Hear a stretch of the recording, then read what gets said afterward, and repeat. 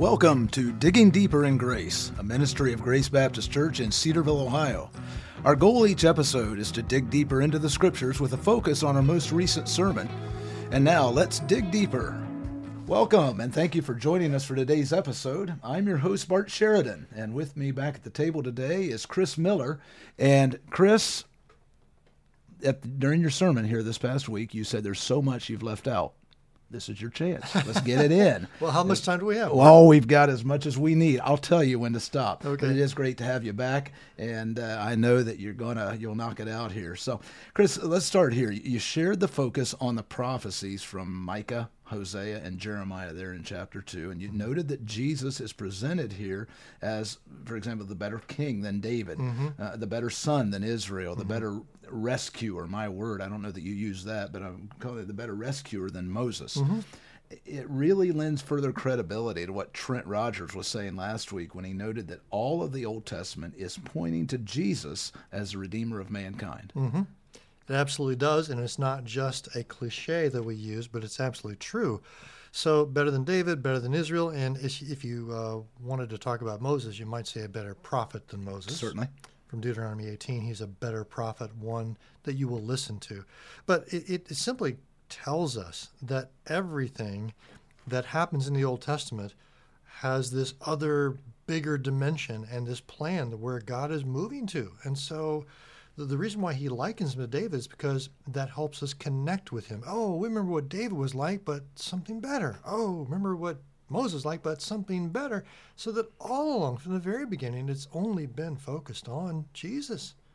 And I think that's why those two on the road to Emmaus said our hearts burned. Your heart burns when you say, I've never seen that before, but it was always there, right in front of me. Now I can see it. Yeah, I can see it. That's right. And God's saying, yeah, I put that there. I planned that. This is the whole game. This is where the focus ought to be all the time. You have spent much of the past 3 years in a study of Matthew professionally. Yes. And tell me, have there been some of those moments for you during your study? I mean, you've been studying the Scripture, you've been preaching, you've been teaching from the Scriptures for over 40 years now. Were there some of those moments where you just said, whoa, where's that been? I don't know. You want me to be honest? Yeah, I do. Absolutely. It's like, I'm embarrassed. Like, what was I looking at all these years? And I never saw those things. And it's, again, just a testimony to the richness and the depth of the Scriptures, that when we talk about it being inspired, it is God's Word, and it's ingenious as God. Amen. Amen. Well, then, throughout chapter 2, we're reminded of the difficult circumstances that provide, I'll call it the background music, so to speak. Yeah, that's a good for the term. story of the Nativity. And we know that God does nothing out of order and out of the proper time. It kind of reminds me of God's perfect responses in his perfect timing. We've already seen that his perfect response often isn't what we might expect, and certainly wasn't what the Jews were expecting here. But talk about this idea of God's providing exactly what we need at exactly the proper time, and our responsibility to trust him and just to wait on him, wait on his perfect timing. Yeah, absolutely. And that comes with the idea of the Son. And I think that's why God uses the metaphor of the Son, because every parent knows that your children are completely dependent upon you. Now, as children, we don't realize that until we have children of our own. But you realize that little infant, and even as a young boy, is still completely dependent. So the idea that Israel is God's son means that Israel's primary responsibility is to trust the goodness of the Father implicitly. And so when God leads them then up to the Red Sea, and they look at it with the Egyptian army coming from behind, and they panic and say, oh, no, what are we going to do now? Well, if God is good, he has a solution. And when they get into the wilderness and they say, there's no food on the ground, well, God is good and he has a solution. And so the Father provides everything you need when you need it, because he is not only good, but he's really smart.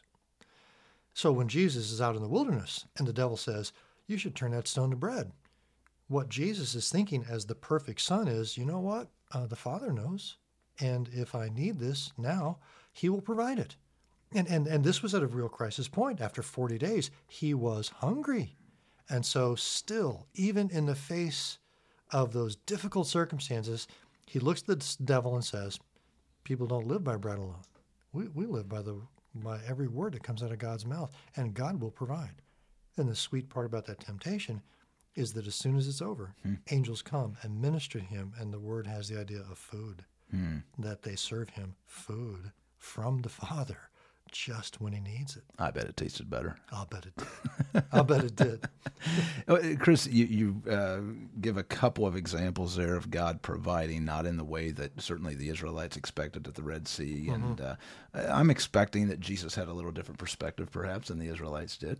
But that doesn't mean necessarily, or does it? I think I know the answer. It certainly doesn't mean that God's always going to provide a safe way out. There have been times history is filled with martyrs. Absolutely. History is filled with suffering. Yes. When God didn't provide a way out as we would want to see a way out. Right.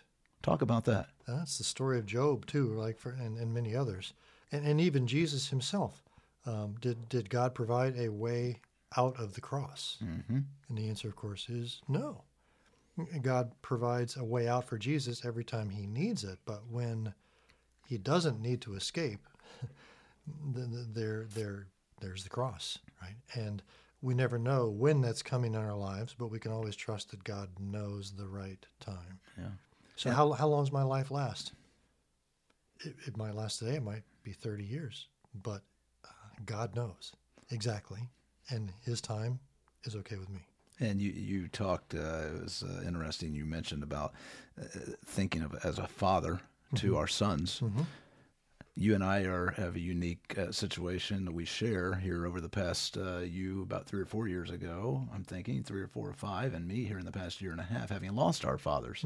As a son, it reminds me of my father. All he wanted was for me to have what I needed, and even to have a lot more than I needed, to be honest. I'm not sure. Well, I guess I am pretty sure. I've never had anybody so unconditionally for me as my dad. Yeah. And Chris, for those people, it strikes me as I was preparing here, it strikes me that not everybody has had that type of a father figure. Can you speak to that person who is, but I don't have that kind of a picture? Yeah. It's sad, but there is hope here. And we have a father who really, truly loves us, who doesn't want to give us a stone, wants to give us a fish, doesn't want to give us a serpent. Oh, exactly. And for those of us who've had those kind of fathers, that's a blessing. For those who haven't had those kind of fathers, there is a longing in your heart for one. And he's there. And he's there. And that's the story of Scripture. That's why this father-son thing is throughout the Scriptures, from Exodus all the way to the Gospels and to 1 John. What an amazing thing that we might be called the sons of God. That is amazing. Yeah. Okay, so another thought that comes to my mind is something we touched on last week with Trent, and that is that there are no circumstances, nothing, that can overwhelm God or thwart his plans. God has a plan, and it will not be thwarted. Talk about that a little bit. I think that is the big lesson, especially of this chapter 2, because from one perspective, we talked about various layers in the sermon, and we can do that here. From a human perspective, from a human layer, everything seems sort of helter-skelter in chapter 2. I mean, we end up going to Bethlehem, and that's okay, but then things get hot in Bethlehem, and we have to flee. This Messiah of God has to run for his life in the middle of the night. And then of all places we have to go to, Egypt, a place of slavery. That doesn't seem right. And then when we come back, the angel forgets to tell us that Archelaus is reigning instead of Herod, and that's even worse. And so instead of intending to stop at Bethlehem and grow up there as a shepherd, he has to go up to Nazareth. So all of those things, from a human perspective, look like, what's going on here? And yet the prophets come along to say, no, psst, it was exactly as it was supposed to be. It fits the pattern. Well, and if you go to the end of the book, you're going to see the same thing. I believe that in past years, I remember you teaching through, I believe it was John, where you were chronicling Jesus manipulating the circumstances and bringing himself in on the right day, at the right time, at the time leading up to the crucifixion. Exactly. Same types of things we're seeing there. Yes, and Jesus as God doing that, right? He raises Lazarus from the dead just outside of Jerusalem, 6 weeks before his own resurrection. So Boom, Lazarus look at that, is, guys. yeah, look at that. And then of course he just kind of provokes the situation and really stirs things up deliberately and intentionally so that when he comes, there's this buzz about the guy who raised Lazarus from the dead. And we're seeing a lot of the same things here in chapters 2, 1 through 3 and 4. Yes. So, okay, so I've had a couple people who weighed in a curiosity regarding the Matthew's using the descriptive noun Nazarene. And you talked about this when you the latter part of your sermon. You use that Nazarene to point to the Old Testament prophet's description of Messiah. He uses direct scriptural references in the first 3 sections of the chapter. The question from these individuals, why wouldn't he have done so in this instance? Why wouldn't he have pointed perhaps to a passage in Isaiah or a passage in, any number of passages throughout the prophets? Are there other instances in Matthew where he does this, where he uses this type of a summary statement to cover different prophecies? That's a good question, and I think the answer to it is no. I think this one is very unique. But as I said on Sunday morning, it really bothered me. I didn't like it at all, and as I wrestled with it, I came to terms with it, and I believe I said, maybe in both services, that I think this is the most important quotation. Not one to be embarrassed about, but important because Matthew's teaching us to read our Bibles, and we want to see this direct prophecy and fulfillment, but what he's doing here is saying this story of Jesus is everywhere, and even the subtle places you never would have guessed, and so he says it's fulfilled. A direct prophecy? No, just all over the place. The rejection of Joseph by his brothers, as Joseph is a messianic figure.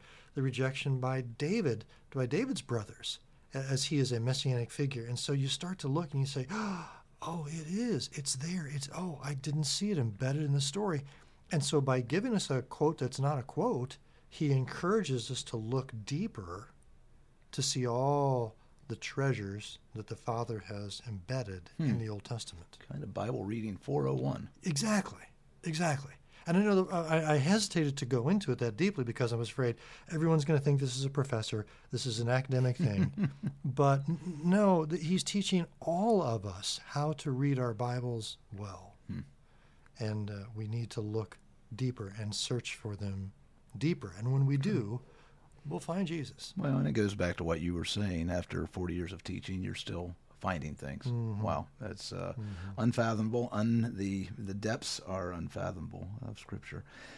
We have the benefit, Chris, of viewing the nativity in light of all that has transpired over the past 2,000 years. They didn't have those individuals who were there at that time didn't have that benefit. Right. We know from Hebrews that Jesus is humanity's great high priest, and the author of Hebrews goes on to say, he says, we do not have a high priest who is unable to sympathize with our weaknesses, but one who in every respect has been tempted as we are, yet without sin. This is a big connection here, but I'm going to ask you, can you help us connect the dots between what we've studied thus far in Matthew with Jesus has taken his place as our great high priest? I mean, we're talking about the beginning here, we're talking about the ending there, but can you kind of connect that dots in an easy way? I hope so. There's a lot of discussion about the God-man. What was Jesus like? Does he know everyone? Does he know everything? Does he know all the thoughts in the room? And I think there are times when he displays that he knows a lot of things. But there are also times where Jesus is amazed. That is, something happens that he doesn't expect. And I know that I'm kind of treading not on thin ice here, but I want to be careful the way I say this because I don't want to take away from Jesus' deity at all. And yet I want to honor what Hebrews says, that he lived like us. And what I mean is that frustration that you can almost feel on the part of Joseph and Mary when they get back to Bethlehem and then they find out, oh, Archelaus is here. Well, now what are we going to do? One of the most universal human traits is that we don't know the future and that we're confronted with situations and we're not sure what to do. It's one thing after another for those two, isn't it? Exactly. And so what do you do? Well, you have to follow the Lord's leading best you can and work with scriptural sense and work with common sense and say, well, I guess we'll have to go back to Nazareth, right? And you just say, well, I trust this is what the Lord has for us. And you step out by faith and you live by faith. And that's exactly what we see Jesus' mom and dad doing. And Jesus, as a child, goes with them and learns that kind of thing. And when Jesus, as an adult, and other people are confronted with, wow, I didn't expect that to happen. What are we going to do now? It's not the first time Jesus has met with that feeling, Right. just like all of us do. Wow, I didn't expect that to happen. Now what are we going to do? Well, keep trusting the Father and do the best you can. Well, and it's a discipline that we develop, right? I mean, it's a way of living life because, let's face it, each of us has those types of things that hit us daily. And we might not even see them, but we do have to make those decisions in a godly and certainly a biblical. We're called to make them in a biblical manner. It is. And when that happens, I think we ought to always say, Jesus, I don't know what to do here. Help me to make the right choice. There you go. And please guide me. Well, you mentioned it, and it certainly shouldn't escape our notice here that the first people in the narrative to respond to the birth of the newborn king were Gentiles, the wise men.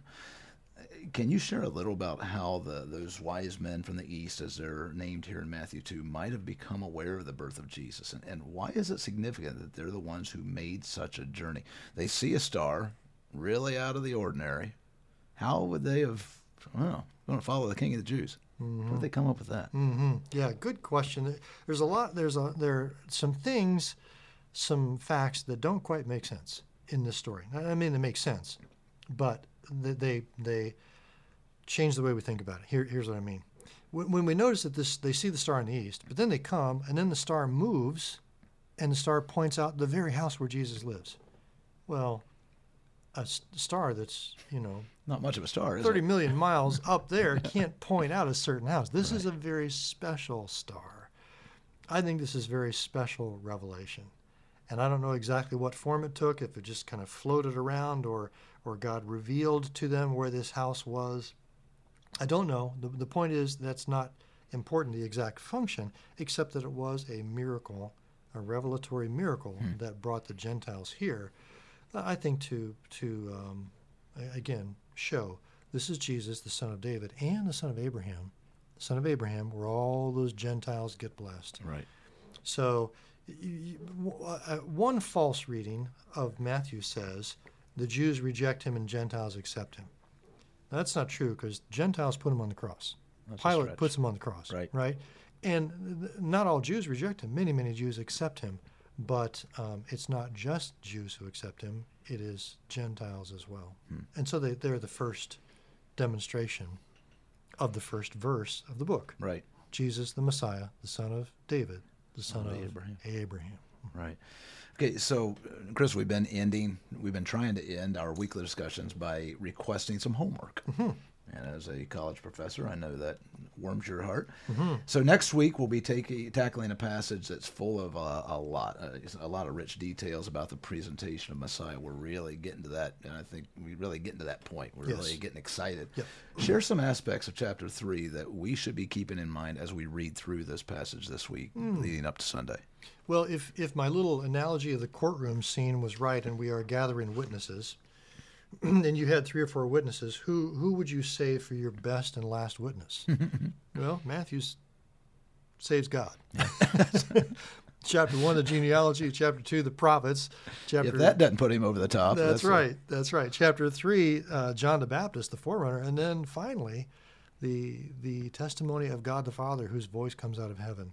So we're really building to a big climax of witnesses here with the Father and the Spirit as the Spirit anoints him. So with that, I would challenge our listeners to take a look at those Old Testament passages that speak about these new and the last star witnesses. So here are some hints. Some Old Testament chapters you should look at to learn about John and the Father would be Isaiah chapter 40 and Malachi chapters 3 and 4, and then Psalm 2. If you read those, Isaiah 40, Malachi chapters 3 and 4, and Psalm 2, then you will see things in Matthew chapter 3 that you might never have seen before. Fascinating. Very good. And again, all presenting Christ. We're going to get to the point where we turn later in chapter 4 and on into chapter 5, where he's really going to start taking off. Oh, boy. and sending us on our own journey. Well, if you have a red letter Bible, that's where you start to see the red. Right. Yep. Right. Well, Chris Miller has been our guest today on Digging Deeper in Grace. We're focusing on his recent sermon from chapter 2 of the Gospel of Matthew, and we invite you to access Chris's sermon as well as recent podcast episodes by visiting gracecedarville.org on the World Wide Web and clicking Podcast on the Media tab. We also encourage you to share your questions and comments with us each week by emailing them to contact@gracecedarville.org. That's contact@gracecedarville.org. And please join us next time as we continue in our weekly study of the book of Matthew. And until then, I'm your host, Bart Sheridan, thanking you again for tuning into this week's episode of Digging Deeper in Grace. Digging Deeper in Grace is a ministry of Grace Baptist Church in Cedarville, Ohio. Visit us online at gracecedarville.org and join us next time as we continue our discussion. In the meantime, we invite you to continue digging deeper in grace as you read God's Word.